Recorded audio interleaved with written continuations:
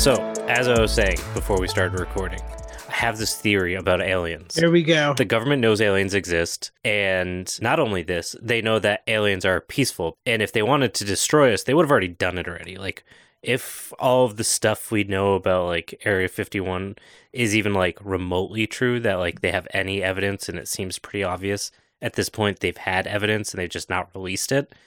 Listen, if aliens have been here for 50 years and not done anything with the technology they have, why would they be like, you know what, let's let humans get stronger and more capable of defending themselves against us? They would have wiped us away a long time ago. So my theory is, and don't you shake your head at me, Elliot. I haven't shaken it. Okay, just slow moving it. So my theory is that the government thinks that aliens would tell us, like, your economic system is killing the planet. Let us teach you our ways. So they've invested heavily... Alien socialism. Yeah, and they've invested heavily in propaganda films around aliens for the last 70 years, so that even if aliens came and were nice to us, we would be suspicious about it. We would never trust it. Even if they're like, you know you're killing the planet, we know you're killing the planet, look at this technology we have, let us help you. We would still say no, right? Like, absolutely, we would not take that. I have a rebuttal, and this is what I truly believe. Aliens do exist, and they do come and visit us, but I think this is just a funny vacation, like, zoo where they come and, like, check things out, and, like, fuck around, and a couple of people crashed and fucked it up, and, like, they've ruined it for everybody else, but basically, like, this is just a destination spot where it's like, look at this, like, you know, look at these fucking mongrels. Yeah, look at these crazy, like, these crazy beings that, like, there's a bunch of them. They replicate like crazy, and they have nuclear weapons, and, like, they can blow up suns if they want to, but, like, instead they just blow each other up. Like, look at it; it's funny. You're saying that, like, Earth is Florida for aliens? Yes, I'm saying we're all Florida men to aliens. Yes. Interesting. Welcome back. It's another episode of the Poor Proles Almanac, and you've never heard us talk about aliens before, I don't think. Well, this is taking like a hard turn now. We're like, yeah, the topic of the podcast has shifted forever. Yeah, everything from here on out is aliens, starting today. Yeah, and I'm going to be doing all the lecture episodes, so I'm going to start writing now. So hell yeah, I can't wait. You're ready to take a break, Andy? Yeah, it's finally paying off. Just kidding. So, my name's Andy, and I'm joined by my good friend Elliot, who's a strong and firm believer in the Earth is Florida campaign. To aliens, yes. The Earth is Florida to aliens. They come and visit and look at all the stupid shit that we do. You can't deny it. There's no denying that. I mean, I'm kind of on board with it now. See, it's easy. It's easy to explain because everybody can see it. You can all understand it. It just makes too much sense. It's not even a conspiracy at that point. You know, the thing is, and I'll give you this, and I think it's really something to appreciate in your argument, is that when we talk about aliens, we always talk about them like they're this, like, society that just, like, all they do is, like, try to make the world a better place or the universe a better place or whatever. And, like, we never really talk about, like, aliens probably have, like, fucking hobbies, you know? True. And they go on vacation, apparently, in Elliot's theory. And I think that's really valid. I think if they're sentient, they do exactly what other sentient things do, and they go and observe, and they find things that they enjoy to observe, and they do that. So I think it's definitely like a destination and like ooh, look at that thing, and, like, that's it. I don't think they want to, like, fuck around with us or anything. They can space travel. Why would they fuck around with us? They could go elsewhere in space and probably find it. If they can get here, though, they don't have a reason. I don't think they have a reason. If you can travel through space, if they can get here, to be fair, then they theoretically could fix our problems fairly easily. I guess the same way you could fix your honeysuckle or bittersweet issue that you've got. You could, you're not gonna, but you could. Yeah, but what would they benefit from that? What could we possibly offer? A slice of apple pie. Memes. They might not have memes. See, this is why they don't kill us, because it would be a waste of their time. That's exactly what I'm saying. It's not worth it to buy. Not worth it, dude. I'd rather go look at something else. That's what I'm saying. We're all Florida people. We're all Florida men. We're all Florida people, but you know who wasn't a Florida person? Here we go. Michael Jackson. Here we go. Akira now I'm not going to be able to say it. Akira Miyawaki. Is that right? Miyawaki. Akira Miyawaki. Here we go. Now you can't do that to me. My brain is going to be like, there's two options. Nope, never say it's the right Miyawaki. one. Do it with the Miyawaki. Miyawaki. It's definitely Miyawaki because it's Negative. Miyawaki Forest. Think of it's Akira. Why would it not? It's Akira, like an E. And it's the I is followed by a vowel or a consonant, but it's Japanese. Whereas style. the Y is not. Well, yeah, but that's not written in Japanese. But it's a Japanese name, and I'm telling you that's how it's pronounced. This episode is a fucking disaster. Should we have looked this up before we started recording? It's Miyawaki. I'm like 99% sure of it. And if not, I will take the blame. I will go down to that ship when the aliens show up and say, "You fucking idiot." All right. Yeah. Just like the aliens, Andy and I are on different pages. Just like the aliens. Let us know who's right. Or don't if I'm wrong, just for the record. If I'm wrong, keep it to your goddamn self. You're catching on, Matt. That's why I keep you around. Yeah. So we're going back to our favorite place, which is Asia, apparently this season. So we're in Japan for the second time. We've been traveling around that part of the world, and it's been pretty cool. Yeah, and it really has been a wild ride in the Far East Asian land stewardship landscape. But to be honest, I'm having a hard time seeing how all of this like morphed into, I guess, what we call permaculture today, because that's where we're finding a lot of the same stuff now, right? Yeah, and what we're talking about today, we'll see again being one of those things that's just kind of like, how did this, the Miyawaki forest method, become what it becomes? We saw that a bit with like Fukuoka. We've seen that a bit with a number of other folks. It's just this common extractive process that just erases the place where these things come from. Today, we're actually not going to spend much time talking about that. Well, we're kind of always talking about it, so what a relief. Wait, you lost me. What are we talking about? Perma Bros. I'm pretty sure everyone's tired of you talking about them. Listen, much like the aliens, no one's making them listen. Okay, so today we're talking about Miyawaki, Akira Miyawaki, not aliens, not Perma Bros, but our boy Akira. So let's go. Akira, let's do that. Akira. I was going to do a Shakira thing, but I can't. My Spanish is terrible. And I'm so glad. Akira. Yeah, no. So anyways, he tried it again. Sad. I know. 0 for 2. I'm adding that to my Thanksgiving list that I'm just going to carry over that one. Wait, you're going to thank me for it, or? Yeah, thank you for what I'm thankful for. Oh, me being Akira? No, you're just moving on. Oh, moving on. Yeah, that doesn't happen often. So we are talking about the Miyawaki method and a bit about its founder, Akira Miyawaki. While the method name itself probably doesn't sound super familiar, the concept is pretty ubiquitous in like the nature-y porn type part of YouTube. The what? You know what I mean? Like look at this food forest that was created in 10 years. Well, not even necessarily a food forest. Look at this forest created in only 10 years kind of videos where they like walk through and it's a super dense jungle type thing. And usually they'll like throw the word permaculture in there for good measure, or food forest or whatever. God, I hate the word food forest. And that's not unsurprising, Mr. Against the Grain over here. Sorry, it's just dumb. Any forest can be a food forest. It just doesn't look like grocery store food. It makes it sound like it's something new and unique when it's just simply like what forests have looked like for 10,000 years. Dom, can we play this guy off? I'm done. All I'm going to say. Anyways, Miyawaki method. Before we can get into the method, let's talk about my boy Akira.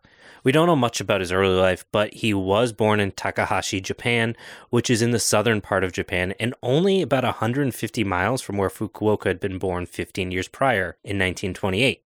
Kind of cool. That's basically everything we know about his life before he was like 40.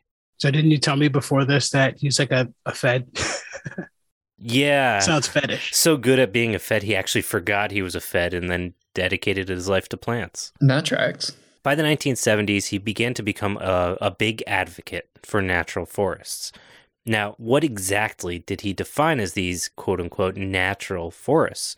In his time as a botanist... So he said. He wasn't a Fed.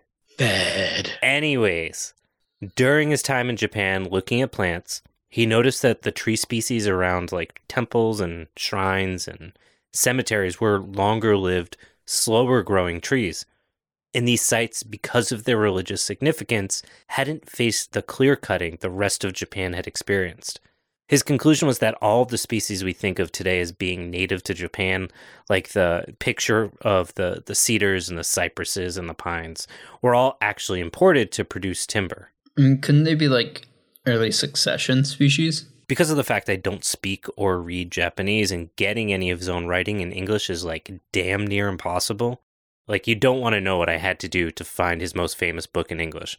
But he's also documented as saying that the conifers that were introduced also were naturally present at high altitudes and extreme environments, which we don't think of today as being like introduced species. Yeah, it's kind of weird. Could it be like a cultural difference? Yeah, I thought a bit about this after I was writing my notes for this. And I started thinking about what you were saying with Fukuoka having like his like vision when he was in the hospital. And I kind of wonder if that like cultural significance and how he framed that plays into what Akira was doing here, in the sense of like how he describes it in a more philosophical than a literal way that we struggle with being Westerners. Now, he calculated that only like 0.06% of forests in Japan were actually these indigenous forests, as he called them. He even suggested that the forests that exist, because they were non-native forests, they were going to be incapable of addressing climate change in Japan. So out of all of that, all I got was that you need to brush up on your kanji, bro, because reading Japanese is kind of easy. What's kanji? It's like the characters that they use to like write language. Is this like an anime thing? No, so you're just saying like what they use to write words? Yes. Okay. That seems like a lot of work. I'm just gonna read the English. So his solution was to look to the past. It's not translated. Not all of it's translated.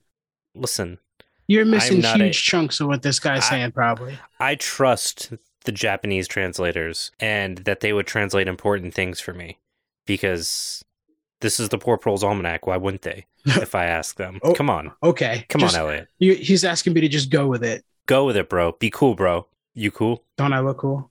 I don't know. Maybe you're an alien. I'm wearing a fucking Ninja Turtle shirt. Of course I'm an alien. This is a COINTEL right now. That's what that show is trying to tell you, bro. Oh my god, my childhood makes so much more sense. So back to Akira. So his solution was to look to the past and to focus on this concept that he called potential natural vegetation, also known as the Kukler potential vegetation, which was expanded by Reinhold Tuxen. I don't speak German. Sorry, Elliot. That could be an easy language to learn too, I guess. And basically, this is around the idea that the more native, the better, and that if a site is native long enough, it would reach climax vegetation, the term used previously for like old growth. So Tuxen was a Nazi, wasn't he? So he was, but in his defense... Don't do that. He don't hated Hitler. Was this Hugo Stiglitz? Anyways, a little off topic. The idea is that native species have optimum ecological resilience for their native environment, and by proxy, have the best potential to enhance biodiversity and meet the challenges of their specific ecotype. Okay, so that makes sense. Yeah, okay, Mr. Blonde Hair, Blue Eyes. They're green. It's like, whatever. So what does this have to do with Miyawaki again? Right, so basically he believed that the PNV, that potential natural vegetation, was crucial for developing successful forests, which on one hand is pretty valid when you think about the current state he's talking about, less than like 1% being indigenous. But also, something we've talked about repeatedly is that landscapes aren't static. So, like, you could do 80-20 native to non-native? Yeah, I'm not saying he's wrong, just, trying to be unbiased or something. My point is that he was really concerned with restoration through forest development. So he went to these sacred places and he collected a bunch of seeds, and he started building basically a seed bank for future forests. So I'm going to go out on a limb. Limb, yeah. And say people weren't super happy about that. No, they generally weren't. He didn't have a whole lot of support. In fact, his first supporter came in the form of a company trying to do some PR, Nippon Steel. They had tried to create some forest embankments to deal with complaints, from their neighbors, and the first plantings were just absolute failures. With the success of the project Miyawaki put together with them, he was able to use the experience to spearhead hundreds of projects across the country and later in his life, even internationally. Something stands out to me, and I don't know if it's just the weed talking, I'm a little high, but we have Germany and Japan, which are two of the countries that were, we'd say, big advocates for purity, or were also the biggest advocates for nationalism. Purity, quote unquote. Sorry, let me try. Not nationalism. Not nationalism. I meant naturalism. Yeah. Well, in this case, are kind of, they're pretty close. Replaceable. Yeah. And I mean, in their defense, America is number 3. So while our xenophobia might not be like number 1, we're definitely in the top 5, like holding it down. Yeah, I feel like that's weird. We're definitely going to be champs in that too. Back-to-back World War champs. We're coming for that title, baby. Getting the 3 fur.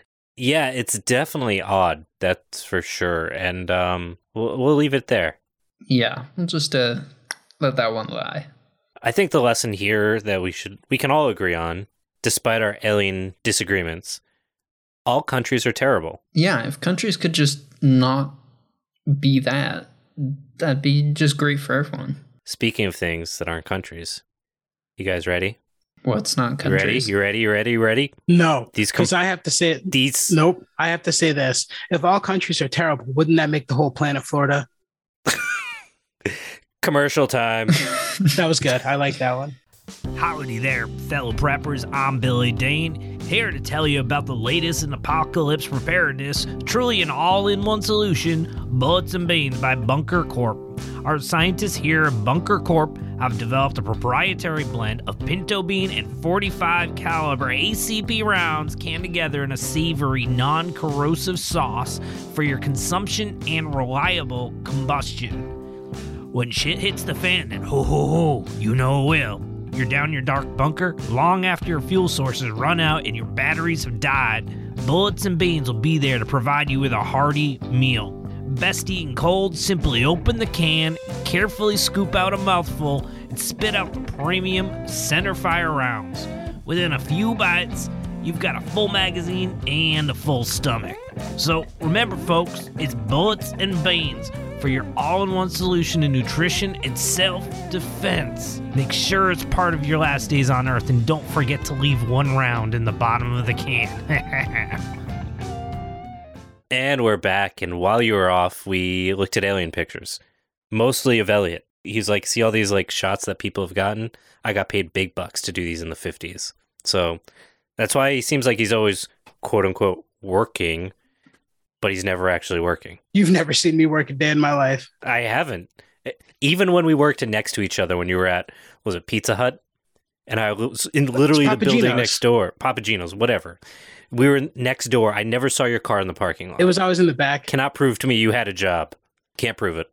Anyways, so besides the aliens pictures, we did also look at the Nippon Steel Forest for these guys to see what a natural forest looks like in Japan, or what it should look like according to Miyawaki.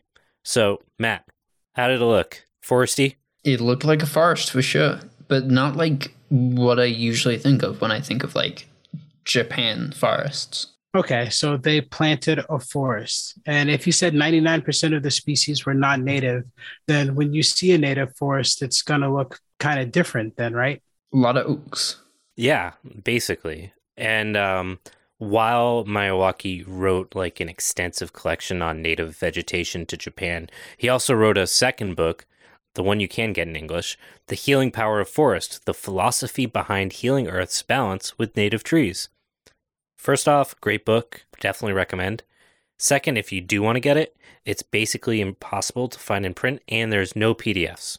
The only place that sells it in the US in print, and I'm going to give them a massive shout out, and they're going to have no idea why suddenly a bunch of people order this book.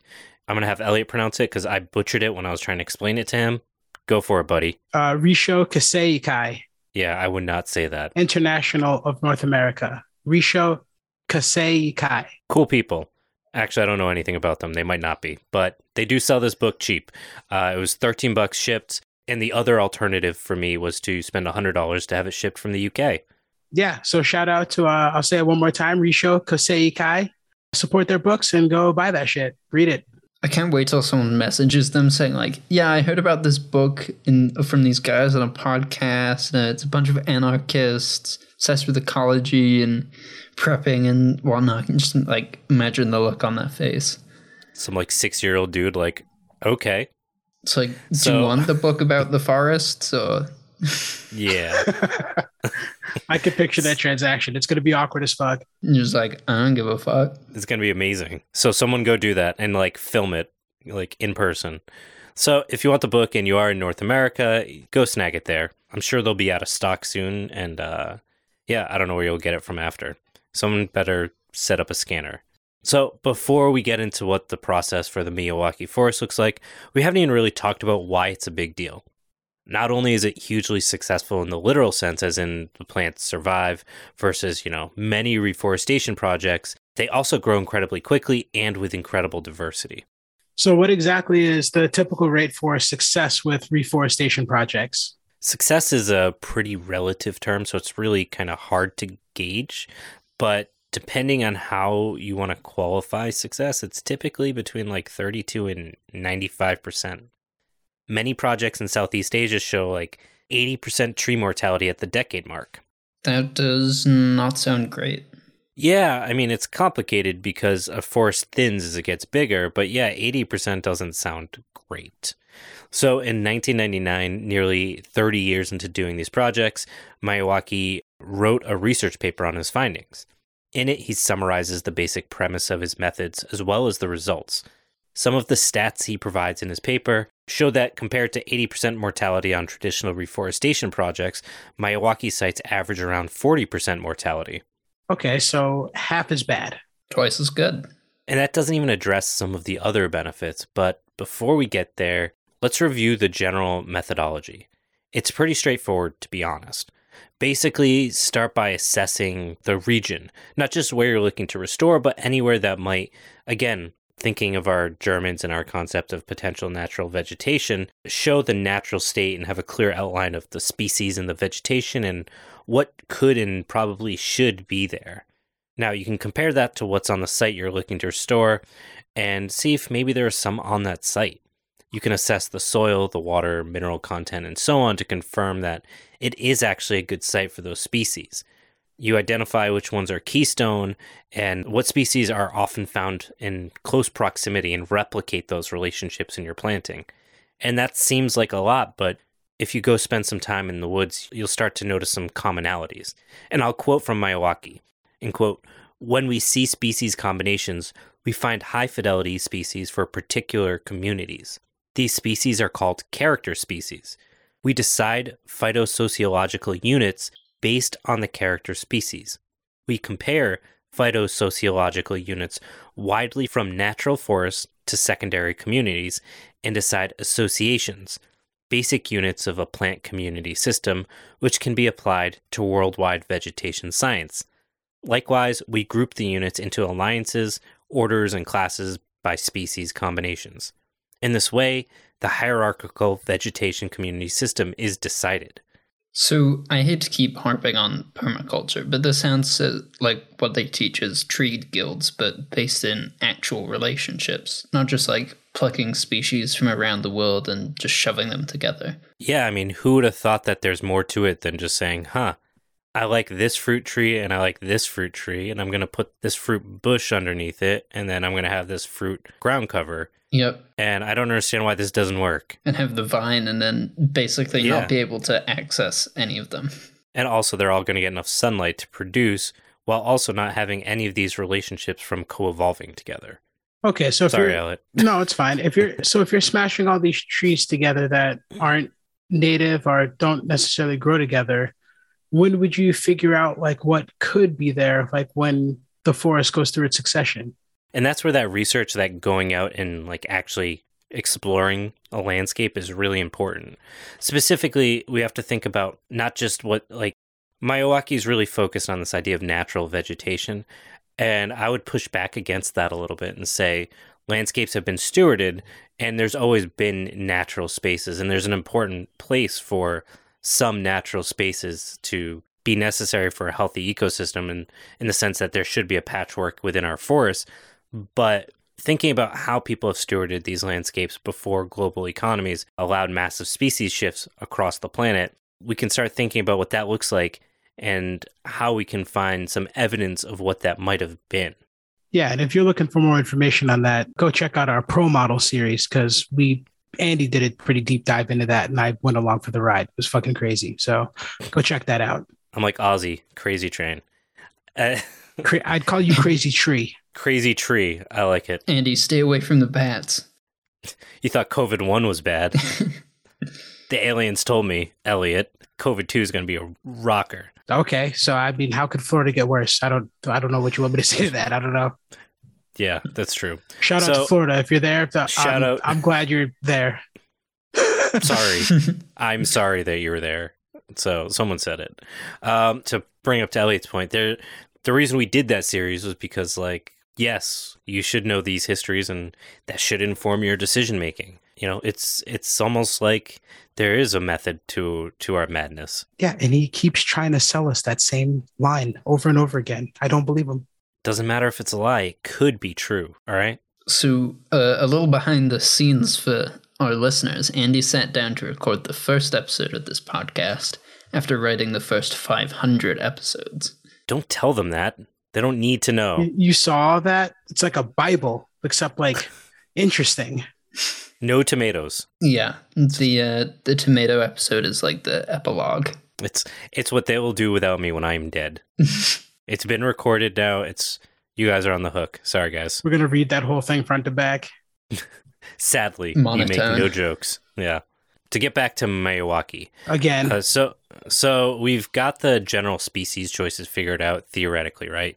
We can look at history. We can look at the oldest landscapes or the most undisturbed landscapes around us. We can kind of figure out what those clusters look like. Canopy, understory, maybe a tall bush or something like that. You start to see these clusters showing up. From there, we can start collecting seeds and ideally start them in some kind of nursery, which literally can be like your backyard. And once they're 10 to 24 inches tall, they're ready to be planted. Obviously, this can take a few years, but that's okay because the soil, if the site is degraded, which if you're restoring it, it probably is, needs some soil management. While you can't restore, 10 or more inches of topsoil that's been washed away, we can do some things like mixing soil from the region with similar biology, with fresh compost and wood chips, for example, is a great place to start. So it's interesting how there's like a focus on the native soil biology as well, like in like KNF. The fact that all these practices that we've been covering, basically this series, come from the same part of the world as well as KNF and Jadam, and also within about 50 to 75 years of each other, is totally, there's something there, and I haven't quite figured out what it is. With this all figured out, with that fresh soil down, with these trees ready to go to get planted, we can start planting our trees pretty densely, which can be like 3 per square yard or even denser. Typically, it'll be like with this idea of a companion cluster in each square. So these companion clusters are usually designed with that stacking function from permaculture in mind.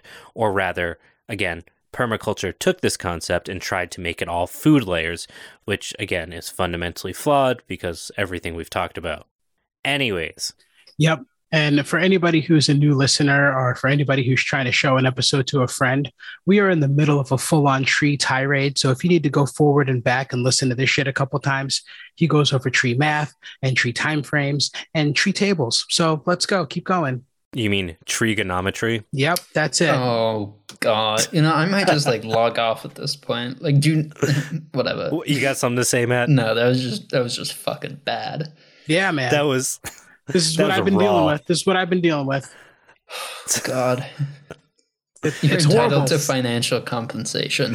No, isn't it horrible live though? Like when you listen to it, you're just like, oh, these guys are fucking around, dude. I'm here every time he does it. And my heart skips a beat and the blood pressure shoots up to that little vein in my forehead and it spikes. Yeah. Oh, God, I can see it on the Zoom.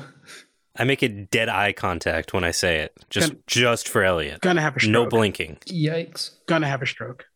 So anyways, the stacking function is basically designed with the idea of like putting the absolute tallest trees in the center of the forest, especially when you're dealing with a smaller project, as these usually are. Again, they're typically called like tiny forests, and they are more expensive up front if you were to buy the plants versus traditional forests, which is why forest projects are usually like poplars, which you can buy super cheap, and they're spaced pretty far apart because they want them to grow up. And that's not what we're doing here. We're trying to build a natural ecosystem by leveraging the relationships between these plants. So you'll usually have the taller tree and usually two shorter trees beside it. And then surrounding this are the shorter trees with the lower canopy shrubs and so on. And the idea is you're basically building like a mound. Then these mounds, or these squares, are laid out and replicated throughout the site. So if it's 100 feet by 100 feet, and each of these is, 3 feet by 3 feet, then you can kind of do the math, how many of those squares you need, 3 trees a square, how many of each type of square means how many of each species, and so on and so forth. Now, when you're doing this, you'll typically want to have these mounds bordered occasionally by maintenance paths. It's important to think about, you're going to have to water and weed and so on for these sites. Mulching with straw can be used to help reduce that soil erosion and moisture loss. And for the following 2 to 3 years, things like weed removal are particularly important, and ideally by cutting so you reduce soil disturbance. By year 3 or so, the canopy should start to already close in and start reducing the weeds. And that's it? Pretty much. The only thing to keep in mind is a usage of an exterior ring of plants to help reduce nutrient runoff and to reduce cold air blowing into the space. This area is called the fringe and mantle community, and it's basically like your transitional ecotone, typically around like 3 feet or so tall, with like taller grasses and forbs and things like that. Okay, so that's a really long-winded way of saying you just need time and space to figure out all this bullshit. Not even a lot of money. I guess the only input you said was figuring out how to build the topsoil and make it optimal for your region, and that's pretty much it, right? Yeah, basically. I mean, it takes time and it takes some skill, but like it's totally accessible to most people. He argues in his paper that these quasi-natural forests can be formed in Japan in as little as 15 years and 40 years in tropical places.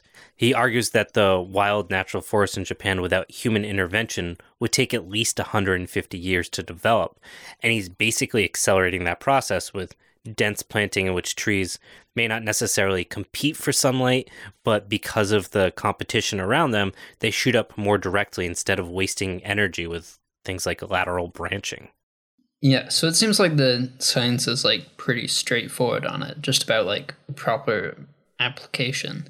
I'd be a bit worried about having all these species end up being the same age in the forest though, right? So his argument is basically that as snags and breaks occur in the forest through storms and things like that, secondary canopies will develop. It's not expected that all the trees survive, and it's actually not even really wanted. The idea is that the healthiest trees survive, the others will feed the soil again and again, coppicing species and openings in the canopies as trees die off. Over time will create a natural layering to the forest. Okay, that makes sense. And it seems like the tree mortality in a planting is kind of like a flawed metric. Yeah, and that's why I was saying, it's hard to really gauge. 35 to 80% can seem like a huge scope of, mortality. Is it good or bad? Because it depends. It depends on how close they're planted together. It depends on, the expectation of that forest. Is supposed to be an early succession and kind of just be there as a placeholder until older, more long-lived trees move in. So it's really difficult, but I think by and large, people understand that the traditional tree projects are not really successful or necessarily beneficial. Okay, that makes sense.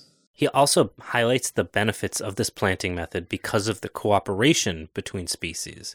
In contrast to the competition for sunlight, he argues that they equitably share the waters in the soil, and the general fitness of the trees is due to positive interactions between the trees.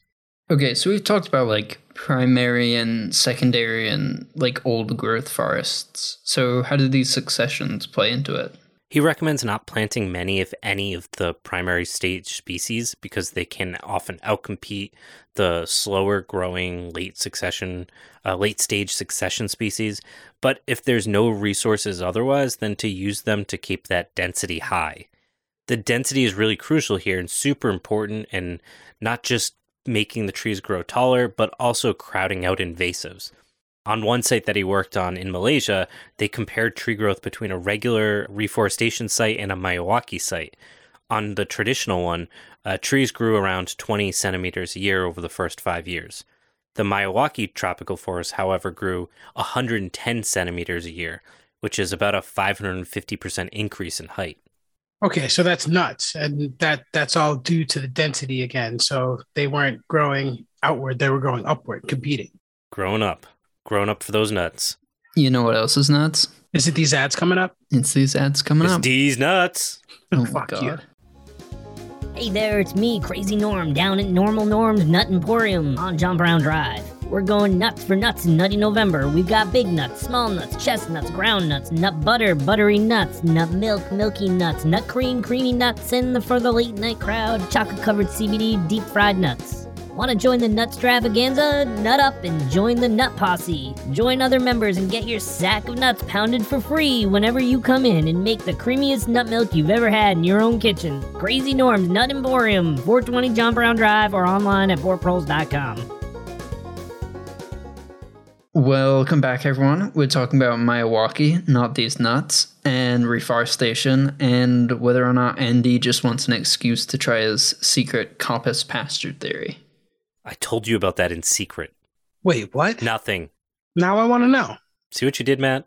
All right, we'll have to talk to Dom. You guys can't have secrets from me. I'll get paranoid. Oh, it's the alien in you. It's that part alien. It's the Fed in you. So now Elliot's half fed, I will half fucking black fed, and vaporize you. half alien. It all makes sense. Does the Men in Black thing work over Zoom? I hope not. We'll find out. Anyways, I had this idea. So we've talked a bit about like how quickly trees can coppice. So what if, hear me out, if we planted like super dense trees like every foot and put them on like a coppicing system of every year? It's like, think of the idea of like fodder blocks they do in Brazil, but instead of blocks every 5 feet, you've got like stumps every foot. So it's like basically growing grass, but with the root system of a tree. And you can just like have the cows or whatever go through it. And you can also use them on like super steep slopes where you couldn't otherwise really produce anything. I don't. Is it alien to you, Elliot? Yeah, I don't understand any of that. Good. All I'm picturing is like a one giant tree stump that's like connected together.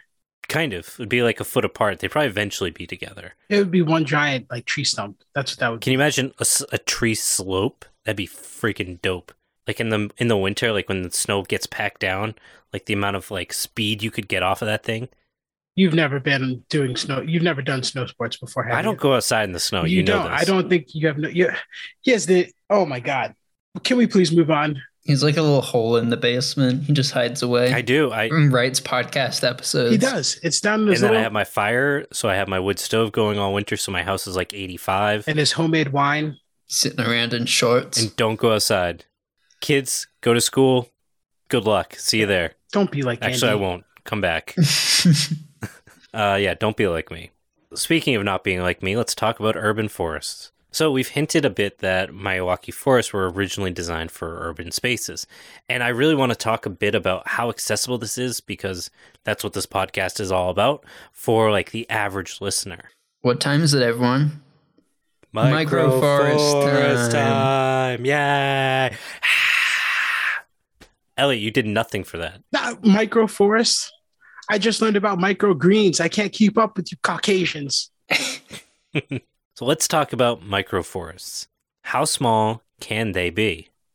Well, first, we know the benefits of greening urban landscapes, right? We've got air pollution, temperature regulation, water retention, species diversity, sound pollution, habitat, all these things that they can benefit, never mind like the human mental health benefits. A 60-foot wide Miyawaki forest, which is like, I don't know, the width of one like regular house, 1.5 regular houses, has been documented to reduce sound pollution by 10 decibels within 10 years. That might not mean anything to you, but 10 decibels increase is about 10 times louder than anything before it. So that's like the difference between like a chainsaw and a concert. Further, Miyawaki forests have been shown to increase diversity rates by 18 times compared to conventional forests. So I'm assuming that's partly because of the diversity the site is given at planting, and then the species that the diversity attracts? Exactly, and the density of the small trees allows for better transfer of nutrients and water between trees, increasing the success rate and also reinforcing those natural companionships that we had seen in most old-growth forests. By trying to support the fungal and bacterial community through those inoculated soils that we talked about and planting trees closely together so those underground networks are available, they're given the tools to be most successful. But to bring this all back to that question of how small can they be? Yes, they can be 60 feet wide, but some of these forests have actually been documented as small as 1,000 square feet, which is only like a 40 by 25 foot space. That's awesome. So I didn't hear you talk about like vegetation, shrub layers, any of those like other pieces that you usually see in a forest. So this is an area, despite Akira Miyawaki's death, is continuing to be explored and refined. Shubhendu Sharma has been recognized as kind of carrying the torch on Miyawaki's methods, and he answers exactly what you're bringing up to an extent, and argues that since grasses are not typically a part of the old-growth stage of a forest, they shouldn't necessarily be included. I mean, like, sometimes they are, but maybe not, like, in Japan usually, or India. Yeah, I can't speak for where he's working, and I agree with you. I think the idea is that because the trees have such a big impact on the site, those species kind of naturally find their way into the understory, but these are still something relatively new in the United States. And it's important to recall, if we are talking about planting 40 or more species of native trees, not all of those are going to be canopy trees, but will include those understory and lower shrubs. And again, this isn't painting with a broad brush in terms of that species makeup. It's not just what can grow there, but what once likely did specifically. Okay, so it sounds like Miyawaki is trying to create that complex system that we talk about so much. Does he leave room for more complexity in his idea of a forest, or is it just like a cookie cutter model to make like a basic successional forest? So I think what does we that make have sense? to do, yeah, I mean, I think what we have to understand with the Miyawaki method is the context, and not as a solution for all forests, that we don't just want old forests, but they do serve a very specific purpose. So you're saying this is like the continued development of the method? Yeah, he was really just basically like, he tried this thing and it worked, and he was very in support of the idea of people showing that you could do it better in different ways. I feel like those people, like you'll meet them sometimes, and those are like the best teachers that are like, please prove me wrong. Okay, so what I'm hearing is Miyawaki hit the plant world with one of Andy's patented yes and no answers, and I kind of hate it. So I just want answers from one of you fucking tree people. No answers. We don't do answers here. We just do more questions. So what this all really comes down to is that building resiliency in our ecosystem requires that we really, really understand that ecosystem. Like, not on a piece of paper, but with hands-on experience, because that's the only way you're really going to understand it at this depth. And restoring it can be as simple as spending time in that landscape, harvesting the seeds from the native species, growing them in planters, and restoring them into the landscape, which is particularly easy if the topsoil isn't too degraded. A reminder here that we also have our new project called the PPA Eco-Agricultural Sites, which is focused in this area of rewilding and developing the resources to do this kind of work, which you can find more about at ppasites.org. Yeah, and this is a good way for the people who are asking for ways to grow food in urban settings. If you have access to abandoned lots or a considerable amount of space, check it out. And since we've talked about composting already, as well as KNF and Jadam, we've put together some really great resources on topsoil amending without like a huge amount of resources. Unlike what Elliot suggests, it's almost like there's a method to all this. Almost, Elliot. And you keep saying that. It doesn't make it true. And I think it's important to recognize that despite the argument that These are supposed to be sites without human intervention.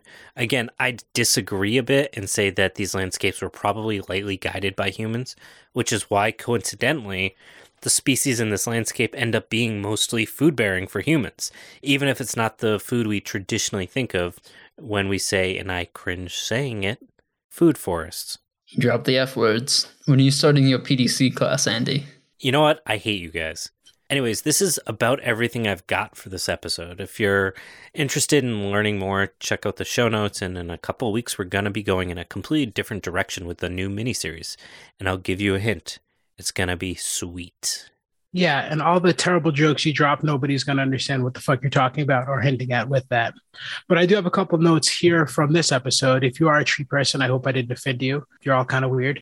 Oh, I had one more thing. So when you brought up Japanese mini forest, all I could think of was like a lot, like a parking lot size of like bonsai trees. Would that count as like a mini forest? I mean, not if they're tiny. Like, What do you how's a mean? squirrel going to climb up? Bonsai is supposed to be tiny. That's the whole point. Yeah, but how's a squirrel going to climb up a bonsai tree? You get a miniature squirrel. Where are you getting a miniature squirrel? Is this like an alien thing, Elliot? You have to train the squirrel with wiring. See, now I'm a tree person. I'm just asking questions. There are no answers, Andy. Fuck you. How do you like it? It yes sucks, and doesn't no. it? Yeah, yes It's and no. complicated. Yeah, it sucks. We'll do a whole hour episode on it. It'll make no I think we need to sense. send Elliot home. Elliot, go home. Go back to your planet. I am home. Okay, bye. Okay. All right. the end. Good No, up. that's it. Yeah. That's the end of the episode. Cut it off, Tom. We're